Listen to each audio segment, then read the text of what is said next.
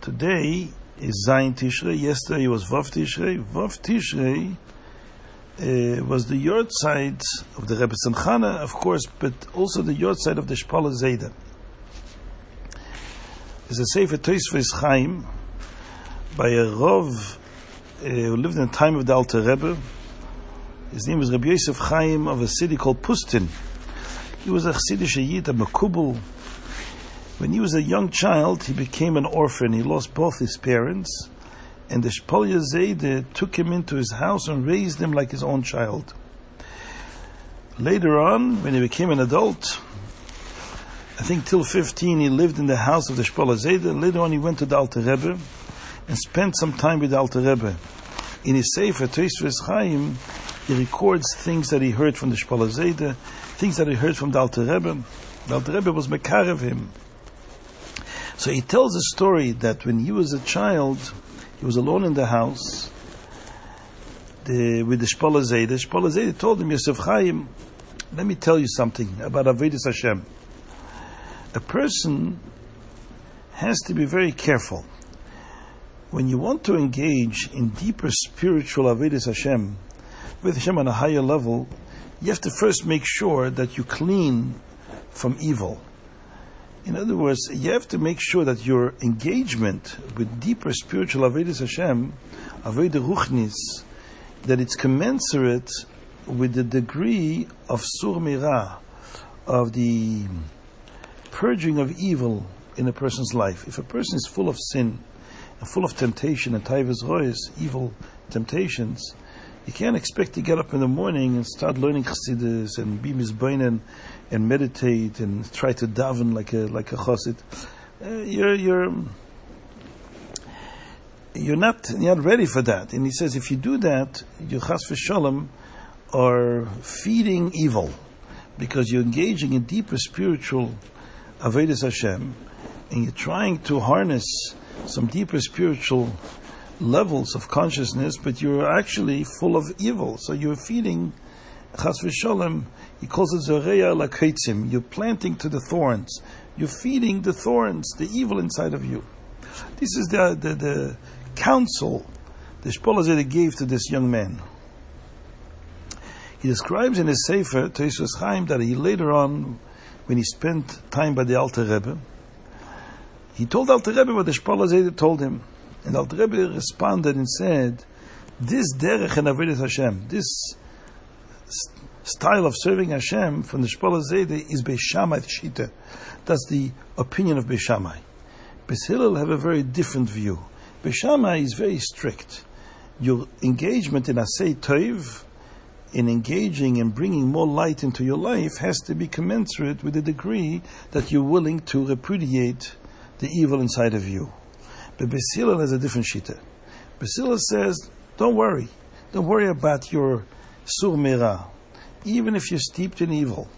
But if you decide one day to get up and say, I'm going to engage in Asay Tov and bring more light into my life, do so. Because a little bit of light will dispel a lot of darkness. And the Alter Rebbe told him that this is what the machlokes Beis Shammai and Beis Hillel is in the Gemara in Ksubas, about Ketzad Meragdin Lifnei Akala. Beis Shammai and Beis Hillel have a disagreement.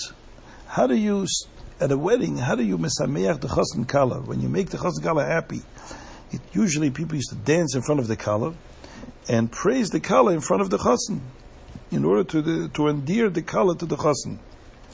So there is a debate between Beis Shammai and Beis Hillel. What do you say about the kala? Not every kala is so perfect. Beis Shammai says you have to be honest. You can't lie. Kala kemoith shehi. The kala as she is. In other words, you only speak about the qualities, the good qualities the kala truly has. Don't speak about her things. Don't say things about her which are not true. Beis Hillel says no.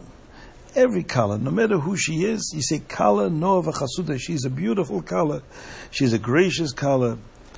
Afila chigris, even if the kala is limping, she has a handicap, or afila suma, even if she's blind, you say she's gracious and beautiful. And the Alter Rebbe says that this is actually a machlokes, a debate about how to serve Hashem. Because as the Baal Shem Tov said, Kala is a metaphor for the neshama. And neshama is called Kala. Why is the neshama called Kala? Because Kala comes from the word Kol Son Nafshi. My soul yearns and longs for you, Hashem. The nature of every neshama is to long continuously to be embraced by Hashem's infinite presence. And that's the nature of the neshama. She's in a constant state of klois hanefesh, a yearning where it wants to be subsumed by Hashem's presence. So, Kala is the neshama. Now, every neshama who is a Kala wants to reveal that natural yearning that the neshama has, so the person, while the neshama is in the body, would feel that klois hanefesh. And here there's two ways about it. B'Shamai and B'Silal. B'Shamai say you should, a Kala, the neshama should only engage in developing its inner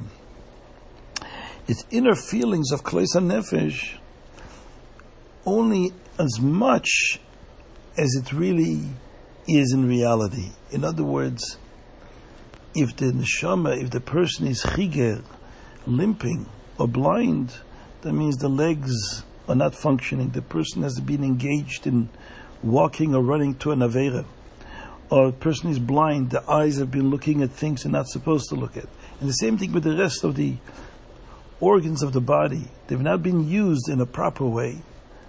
Then such a neshama, such a Jew, should not engage in deeper spiritual endeavors until you fix first those blemishes that are lingering on inside a person's life.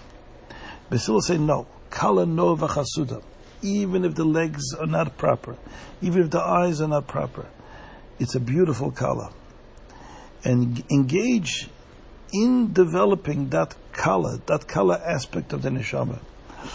Because through revealing the inner light of the neshama, all the imperfections of the legs and the eyes will automatically be transformed.